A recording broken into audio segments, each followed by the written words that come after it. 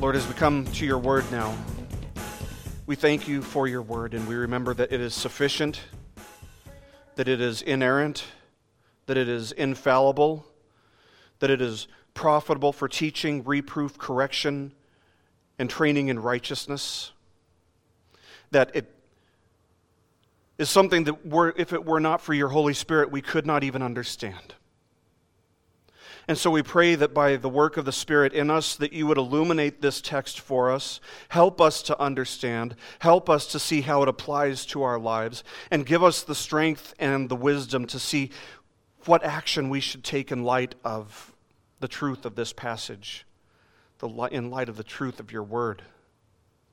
So grant us wisdom, grant us repentance where we must repent, and teach us to glorify Christ all the more in our lives during this time. In his name we pray. Amen. Well, if you have your Bible with you, please turn to John chapter 3. We are still in John chapter 3, and in fact, we are still looking at the conversation that took place between Jesus and Nicodemus, which is probably the most famous conversation in all of history. So we're going to continue studying the new birth today. This is a central theme in all of Scripture, and this is something that you can't go too slow through. If you understand how central the new birth is, and you understand how many theological roads converge here, you understand that there are just some rich, deep truths in this passage that are worth taking our time going through. We've gleaned so many great truths already from this passage. We've already seen the need that humanity has for the new birth. We've seen the priority of being born again, or born from above, if you want to translate that more literally. The priority of being born from above by the sovereign and effectual calling of God. We've seen that the sovereign and effectual calling of God is the cause of our salvation, and that it results in very specific effects, starting, of course, with repentance and faith in Christ Jesus our Lord.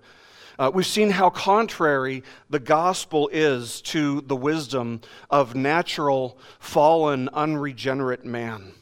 The utter emptiness, the vanity of any religion which teaches that we must do all that we can in order to be accepted by God, or to achieve righteousness, or achieve purity, or holiness. Rather, what we need is grace, because we fall short of all those things.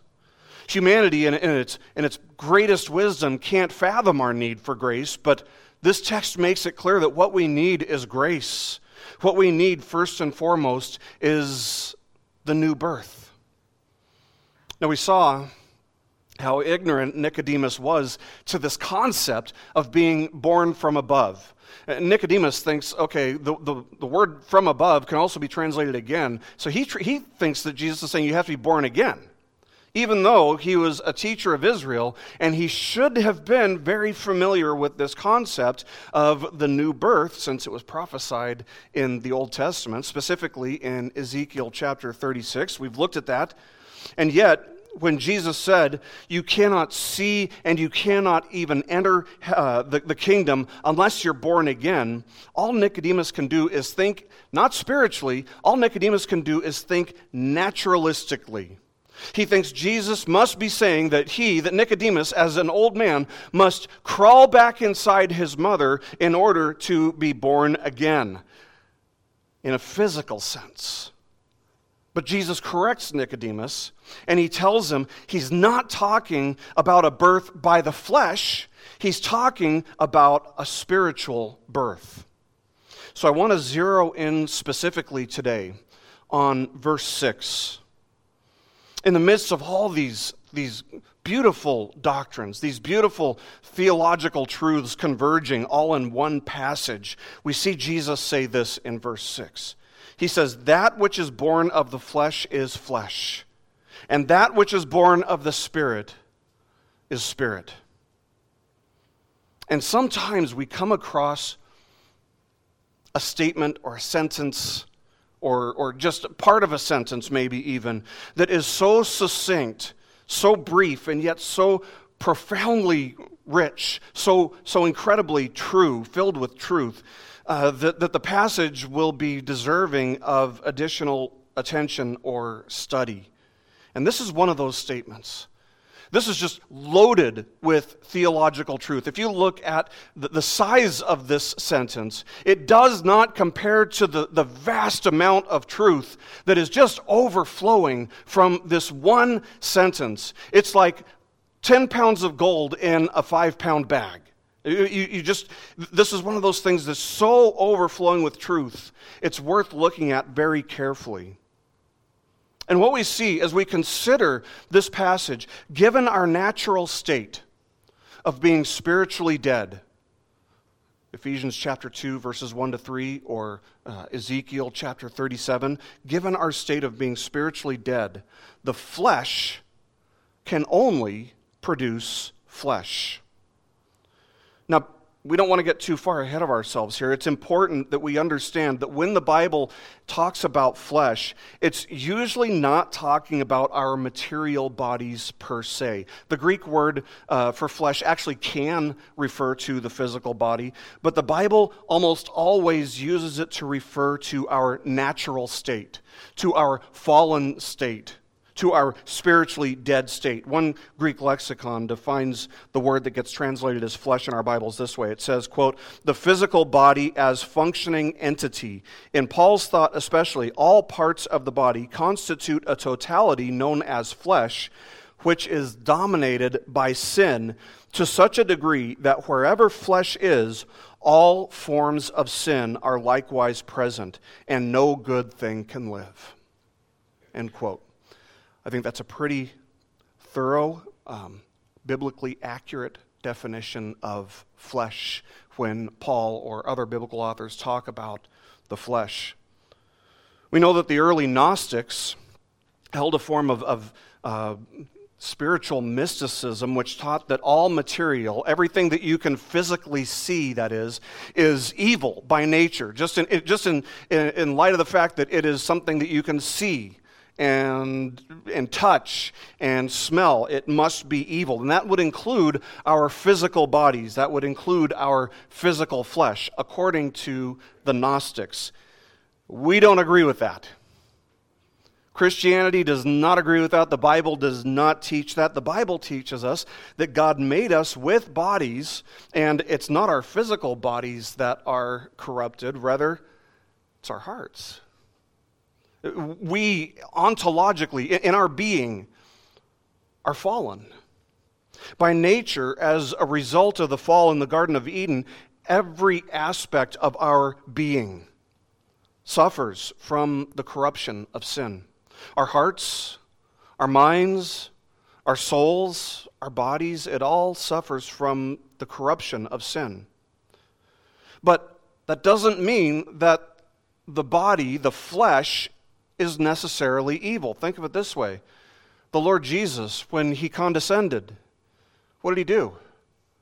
He took on flesh. Was he evil? Of course not. He never sinned.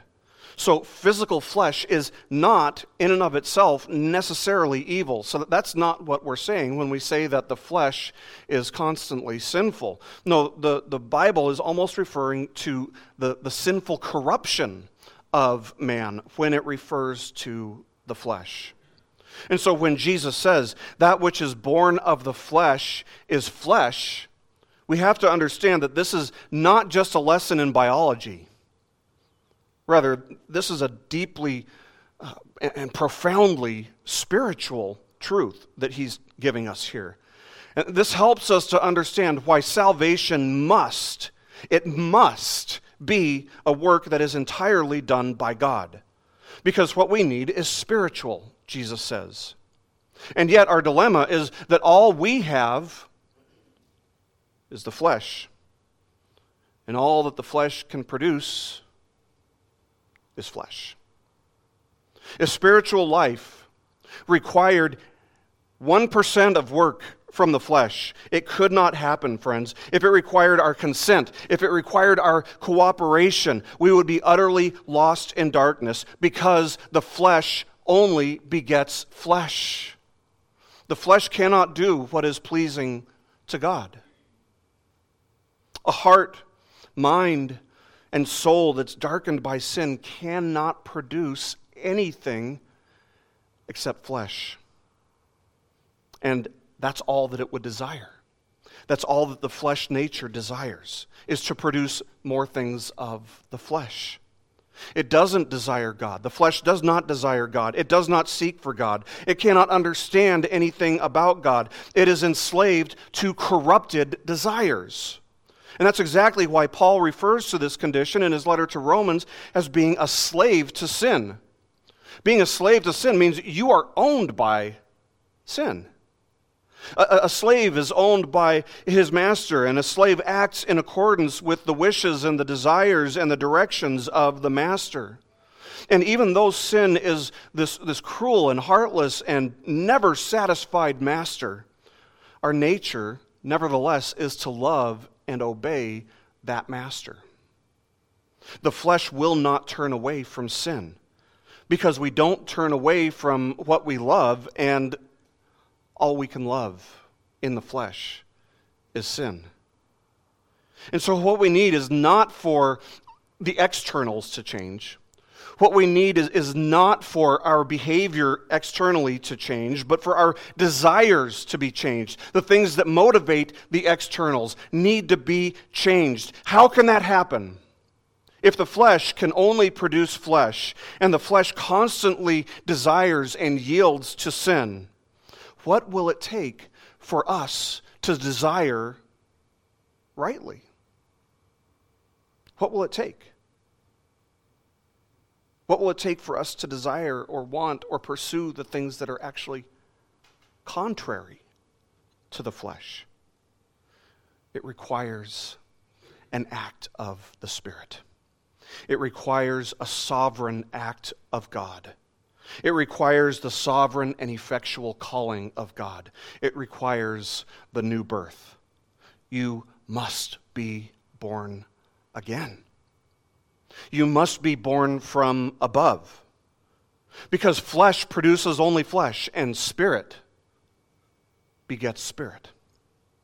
The reason Jesus uses this as an illustration, I'm pretty sure, is because we can understand this in a biological sense, right? I mean, we understand that this works with people. We understand that this works with animals, with plants, and so on and so forth. We understand that dogs don't give birth to chickens.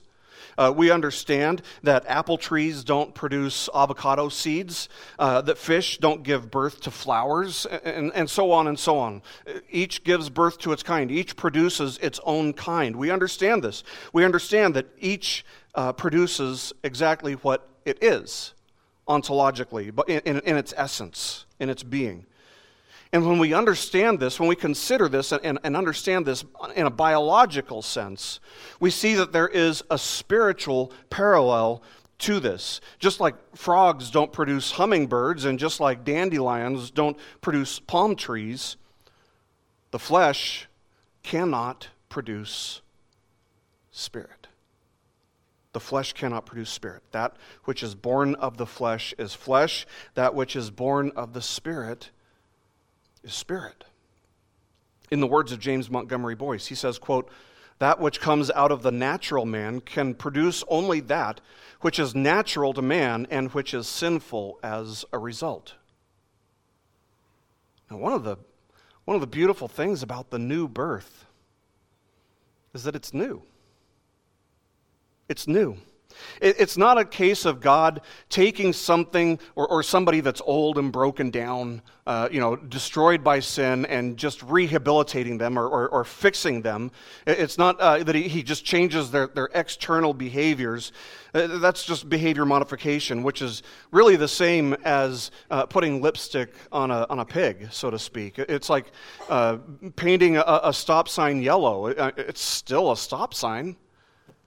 No, the new nature starts with God giving a person a new nature. And this new nature has new affections, new ambitions, new desires, new values, all of which flow from the new heart and the new spirit which God has put within his people. Paul says in 2 Corinthians 5:17, if anyone is in Christ, he is a new creature or new creation. Not an old creation that's been fixed. They are a new creature. The old things passed away. Behold, new things have come.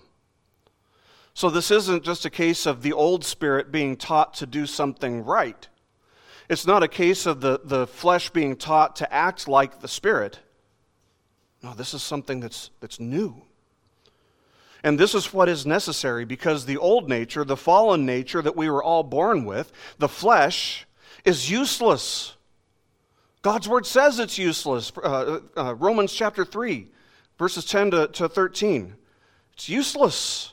It's absolutely useless, constantly inclined to rebel against God. The old nature, the flesh, is spiritually dead, spiritually blind, totally incapable of producing that which is spiritually good and pleasing to God.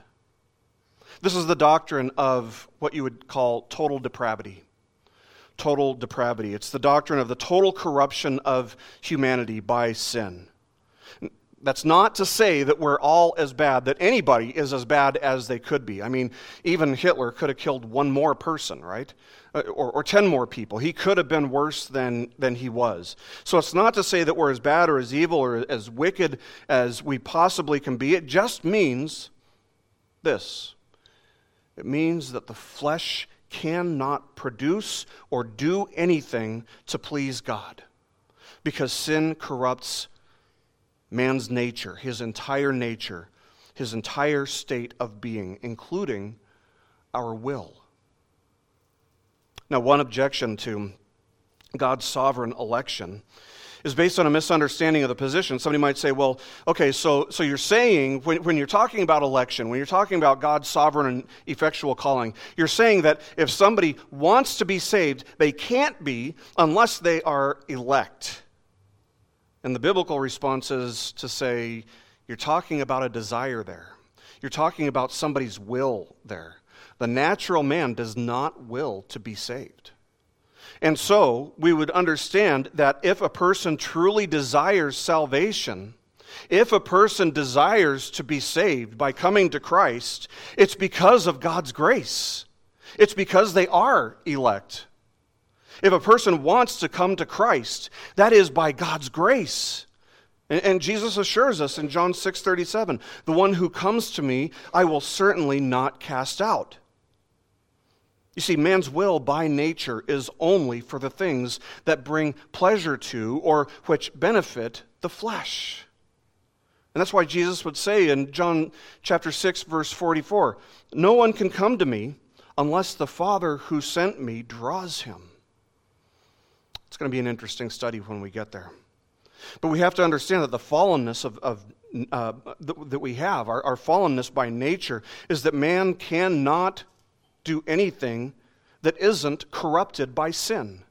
Everything we do by the flesh in our fallen nature is corrupted by sin, even the best things we do.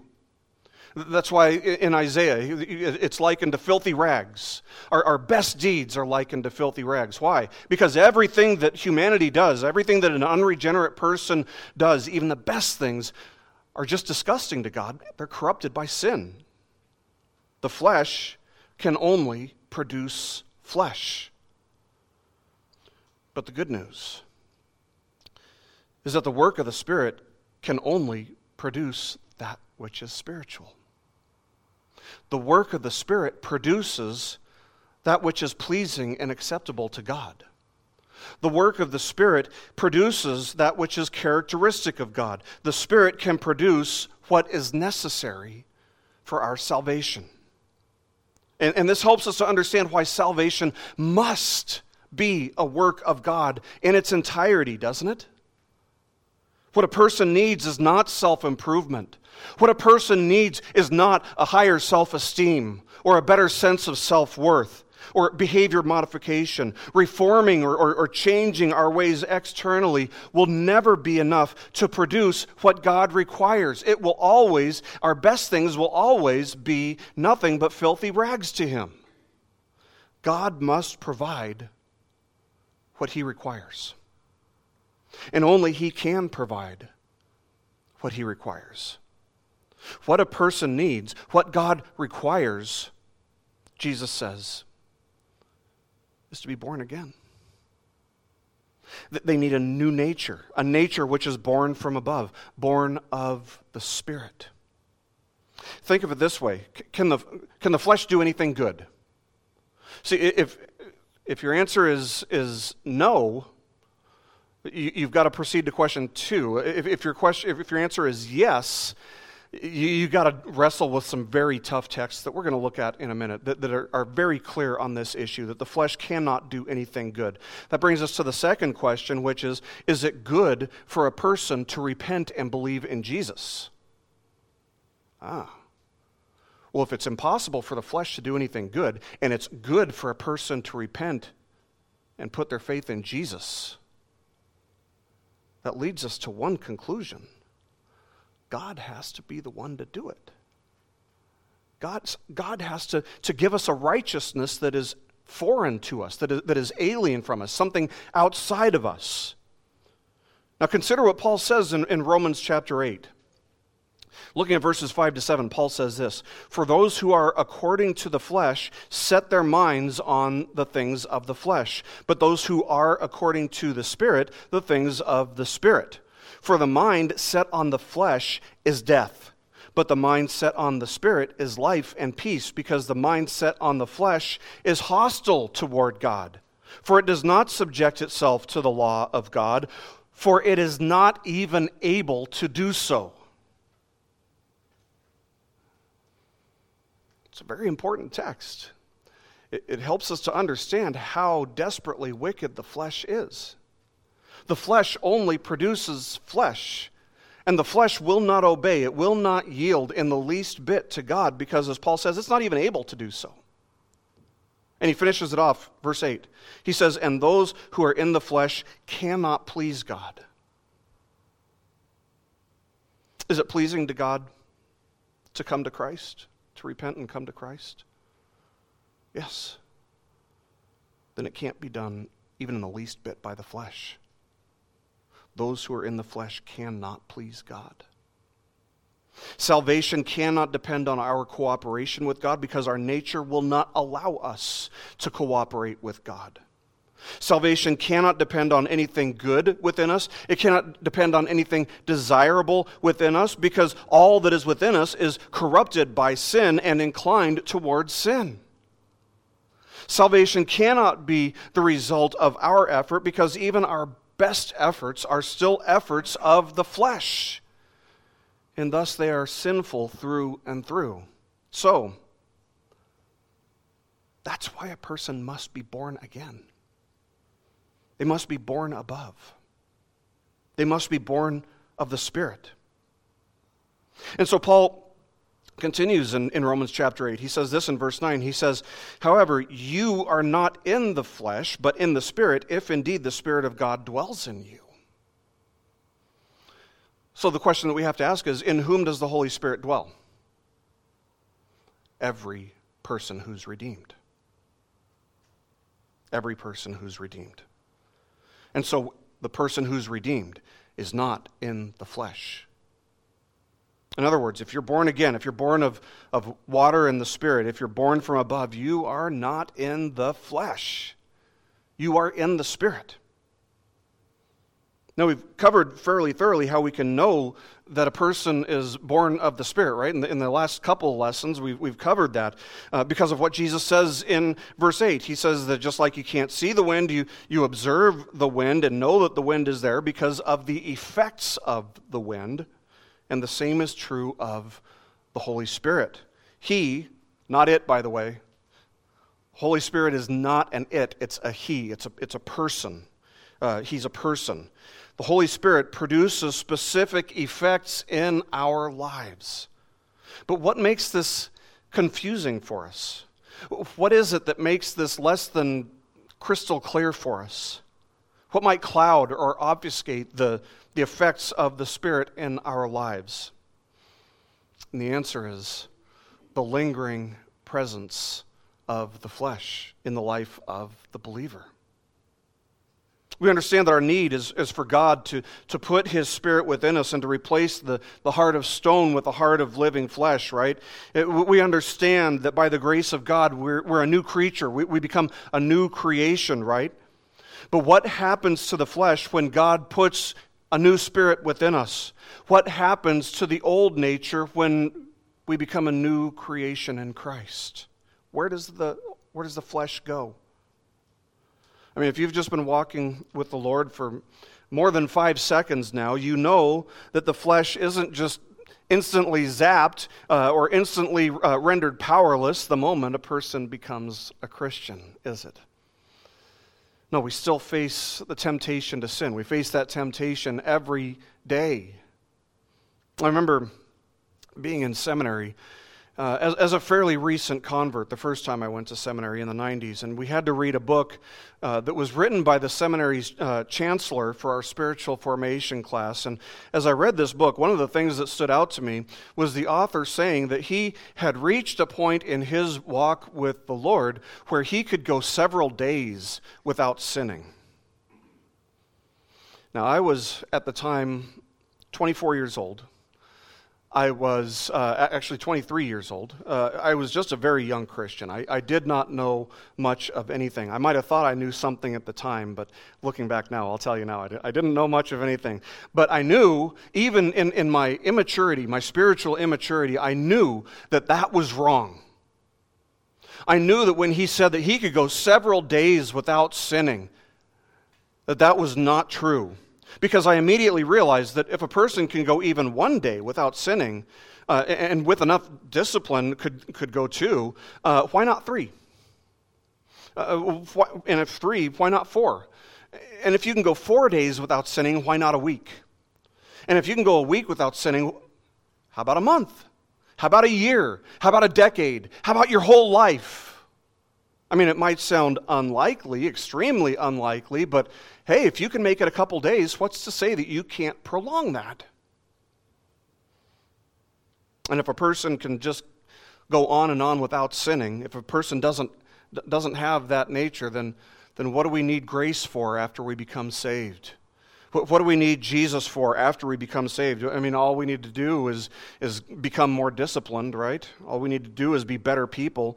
No, the Scriptures tell us very clearly, if we say we have no sin, we are deceiving ourselves, and the truth is not in us. And this one book, written by the seminary's chancellor, it just became a major stumbling block for me. This is somebody who's heard on hundreds and hundreds of radio stations across the country. And I carried this around with me, this idea that this guy claimed that he could go days without sinning. I carried that around with me for years and was angry about it because I felt like, this is a lie. I finally came to understand that he probably wasn't lying. Instead, I came to understand that the only reason that somebody would make such a boast is because of pride. It's because of pride. Pride gives us just enormous blind spots, every single one of us, especially when it comes to sin. So where does pride come from then? The flesh. It comes from the flesh. And that's a reminder of the fact that the flesh continues to nag us even after we're saved. It can nag even somebody who's kind of a spiritual giant who thinks that he can go days without sinning. We're reminded of the reality of the ongoing presence of flesh every time a well-known Christian or maybe even a pastor falls into some sort of scandal in their life. Maybe it's adultery. Maybe it's because they were power-hungry and abusive. Whatever sin it might be that causes them to disqualify themselves for ministry, we can be sure of at least 3 things. Whenever this happens, whenever some well-known Christian or pastor gets caught up in a scandal, we should know 3 things. Number 1, it doesn't necessarily mean that they're not a brother in Christ. In fact, if they are receiving the Lord's discipline, we should be all the more sure that they are a brother in Christ. Number two, the sin that disqualified them for ministry was not a work of the Spirit. Whatever it was, whatever they did, it's not something that flowed out of the work of the Spirit in their lives. And number three, it reminds us that the influence of the flesh is not removed from us the moment we're saved. When a person comes to faith in Christ, it doesn't mean that their struggles and their hardships in life are over. Rather, in a very real sense, it's just the very beginning. It's the starting line of some very real struggles and hardships, because there is a very real battle, a spiritual battle that takes place in the life of every Christian. And the longer you walk with Christ, the more you will come to realize exactly how true that is and exactly how much we're influenced by it. You know, I've said it before, that when I first became a Christian 26 years ago or so, if you had asked me where I would be today and how severe my spiritual struggle would be to get to this point of maturity or wherever I am, I would have told you that by this time in my life, I would have overcome all or most of my struggles and my hardships and my battles with sin. Or I'd at least be a lot closer than I am today. But what I've found, and what all mature believers have come to realize after time, is that the struggle between the Spirit and the flesh, it might change. It might not be always super intense, but it's still always there until the day we die. The closer a person grows to Jesus, it's not that they eradicate sin in their lives as much as they become aware of sins that they weren't aware of when they first started walking with the Lord. Think of it this way. If you go into a house, if you want to buy a house, and you go through all the steps and you purchase it and you walk in, and the first thing you realize is that there's black mold in one of the rooms. And you don't know a whole lot about black mold. You might start thinking that, I'll just spray it with some Clorox and it'll be done away with. I'll put some disinfectant on it and it'll just be gone. And that's just like us when we first start walking with the Lord. We realize that there is sin in our lives, the big ones, the visible ones, the obvious ones that are evident to everyone. We see those. And so we wage war against those big sins. But with black mold, if you see it in a room, and it's the bad type, I'm talking about the bad type of black mold, you know that it's not just present in the visible areas. You know that it is absolutely everywhere. It's in the air vents. The spores are in the air vents. You're breathing it, even if you spray it with Clorox, all the Clorox in the world. It's still in the air. It's everywhere. It's not just something that is just in this one area, and it's deadly. I mean, that's why they tear down homes that have black mold. But that's how it works with sin in our lives. You might mortify. You might have victory over some very big, obvious sins, but you start to realize that it's in the walls. It's in the very fiber of your being. You realize the truth of what Paul said in Romans chapter 7. He said, "For I know that nothing good dwells in me, that is, in my flesh. For the willing is present in me, but the doing of the good is not. For the good that I want, I do not do, but I practice every evil that I do not want. But if I am doing the very thing I do not want, I am no longer the one doing it, but sin which dwells within me." And it brings you to the point where you understand how frustrated Paul is there. You can relate. You can relate with what he's feeling. And then you come to verse 24 where he says, "Wretched man that I am, who will set me free from the body of this death?" He's talking about the ongoing presence, the lingering influence of the flesh, even after he was converted. He's talking about the way that it sticks with you even after you're born again and how it struggles against the desires of the flesh. Do you know the despair that he's feeling here? Have you ever experienced the despair that he's feeling, the frustration as he wrote this? Can you relate in your own experience to knowing that You want to do what's pleasing to God, and yet you've got this inclination, you've got these desires that go to war and pull you in the opposite direction. You should know this from personal experience. Every one of you should know this from personal experience. It's a struggle that every Christian faces, and they're going to face it until the day that the Lord calls us home. And the struggle flows from the reality that the flesh can only produce works of the flesh, and only the Spirit can produce works of the Spirit. The new nature and the old nature pull us in opposite directions. It's like an all-out war between the two.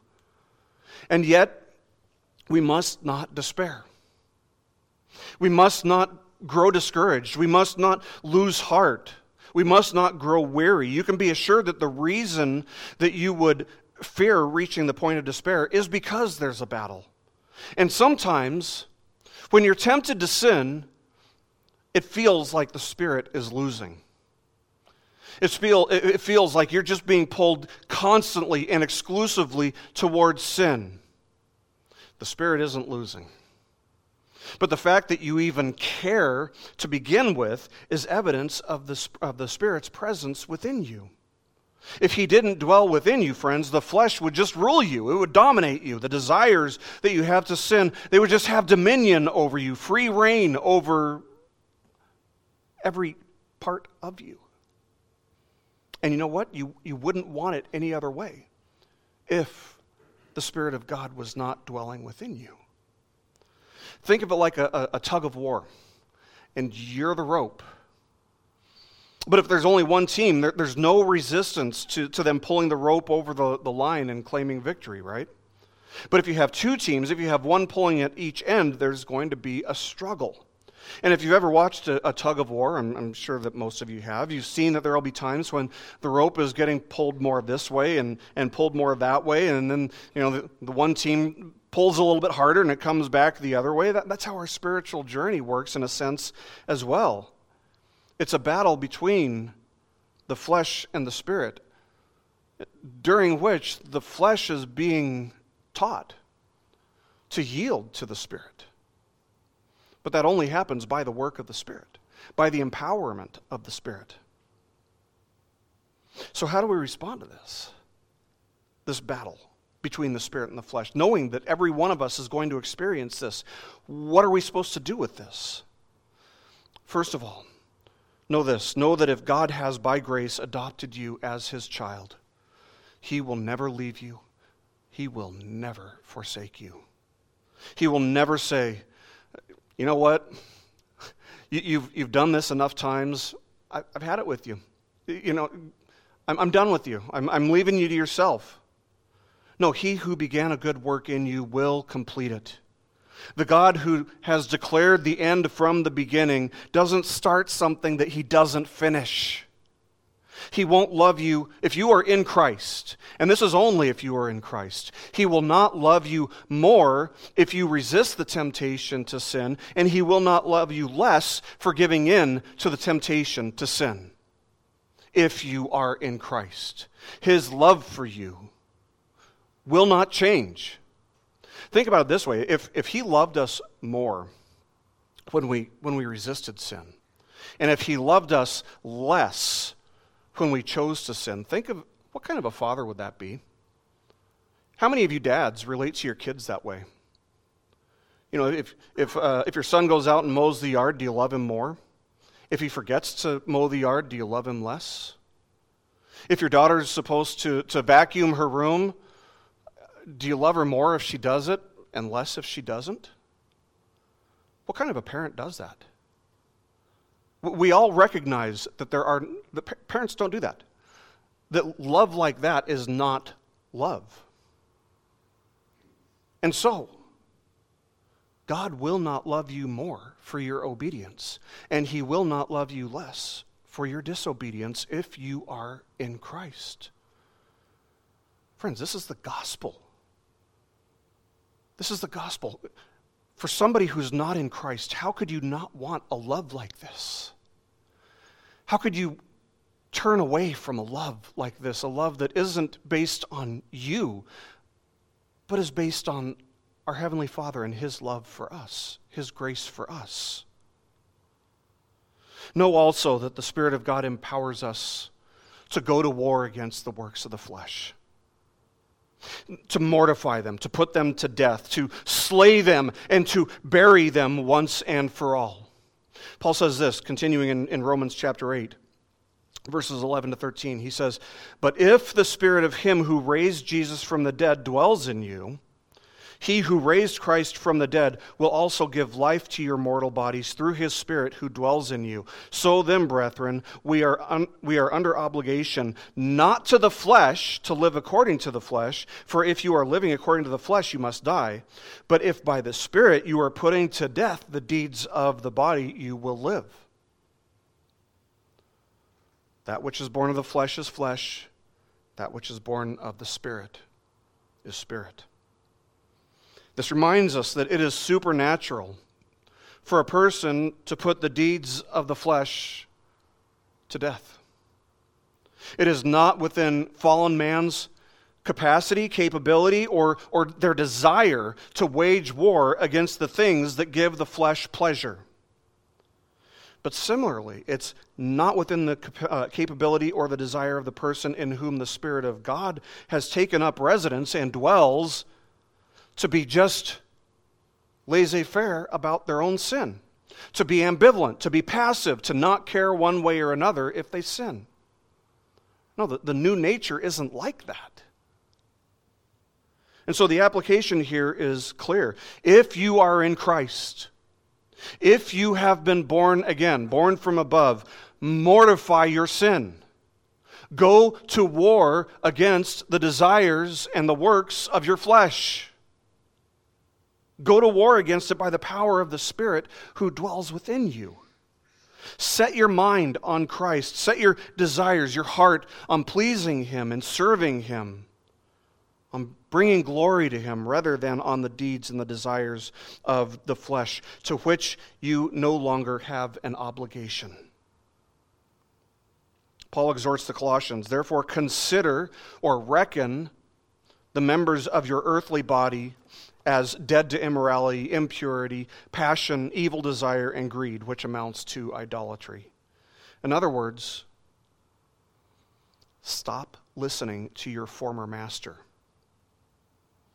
Stop listening to the master who used to own you, but no longer does. Treat him like he's dead. Bury him. Forget about him. He has no authority over you anymore. You have no obligation to obey him anymore. So when you're tempted, what do? You're being tempted, remember, by your former master, by sin, by your flesh, which no longer has power or authority over you. Your will was once in bondage to sin, but Christ redeemed you and set you free. So what are you going to do when your former master sneaks up on you and starts whispering in your ear to do this or do that? Remember how much you used to love doing this and that? What are you going to do when your former master sneaks up on you and tempts you? Pray, first of all. Pray. Ask God for strength. Ask Him to remove any desire that lingers from the old nature, to remove any desire that would cause you to walk in a way that was not pleasing to Him. Set your mind on Scripture. Remember that no temptation has overtaken you but such as is common to man, and God is faithful, who will not allow you to be tempted beyond what you are able, but with the temptation will provide the way of escape also, so that you will be able to endure it. And so there's no excuse when we sin. We don't sin because God didn't give us a way out. He does. He always does. So I'd encourage you to teach yourself to look for the exit signs, so to speak, when temptation comes. When your former master, the flesh, sneaks up on you with a temptation. Also, starve the desires of the flesh. Starve them.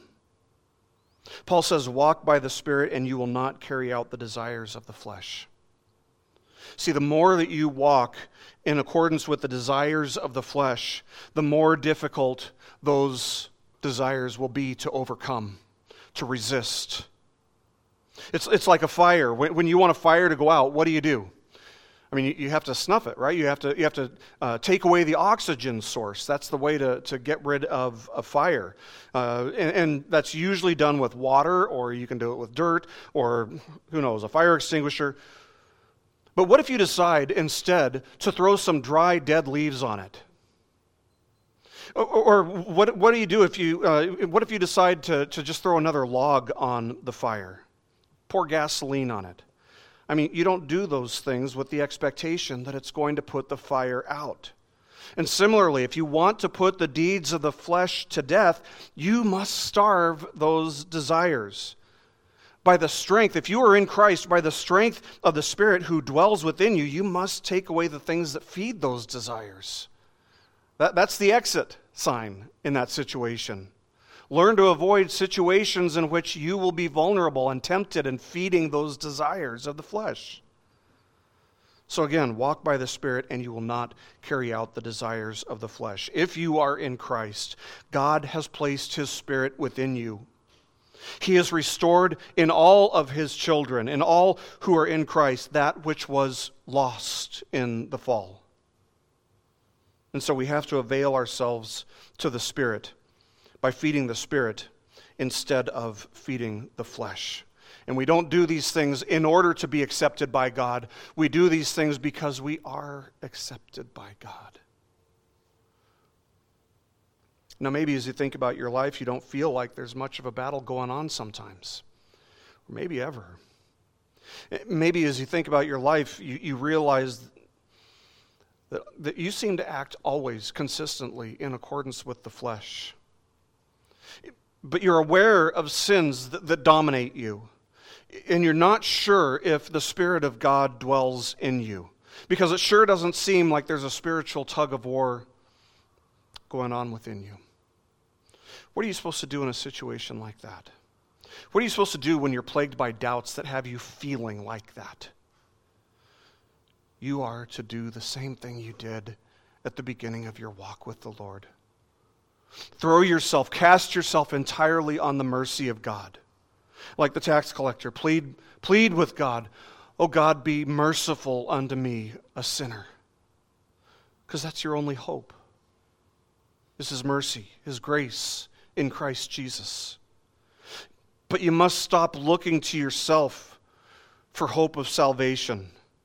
You must trust entirely in the one who lived a perfect life and yet did not sin, who was yet crucified, the Lord Jesus Christ, who knew no sin and yet was made to be sin on our behalf so that we might become the righteousness of God in Him. So what I'm saying is, don't keep your eyes fixed on your behaviors. Don't keep your eyes fixed on your obedience or your disobedience. Instead, that's putting your trust in you. Instead, set your eyes, set your heart, set your mind on Christ and Him alone. Be confident in His work and not in yours. Be confident in His perfect obedience and not your failing obedience. If you'll place all your hopes for salvation, all of your confidence for right standing before God, all of your faith in Christ Jesus, that's a good thing, right? Absolutely. And so you can rest assured that it is not being produced by the flesh. Rather, it's because God has put His Spirit within you, not because of what you've done, not because of how good you are, but in spite of how bad you are, and in spite of all that you've done, He has entirely, by grace, given you new life in Christ, to even care that these sins dominate you. When all's said and done, who's going to get the glory? Who's going to get the glory for any good that we do that brings glory to Christ? Only Jesus will. Because that which is born of the flesh is flesh, and that which is born of the Spirit is spirit. So to God be the glory, because any good that we've done is only because He loved us, He called us, and He gave us a new life and put His Spirit within us, applying the substitutionary work of Christ to us. So may He teach you and may He strengthen you by the Spirit.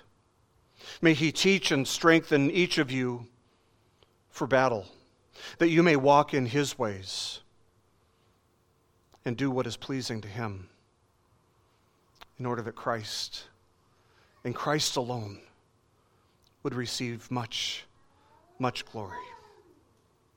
Let's pray.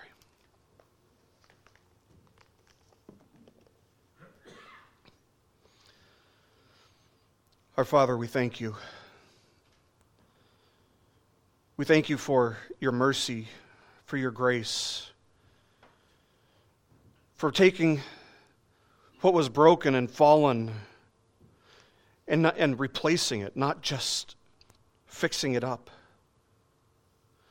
Thank you, Lord, that by your grace, each of us who are in Christ is a new creation.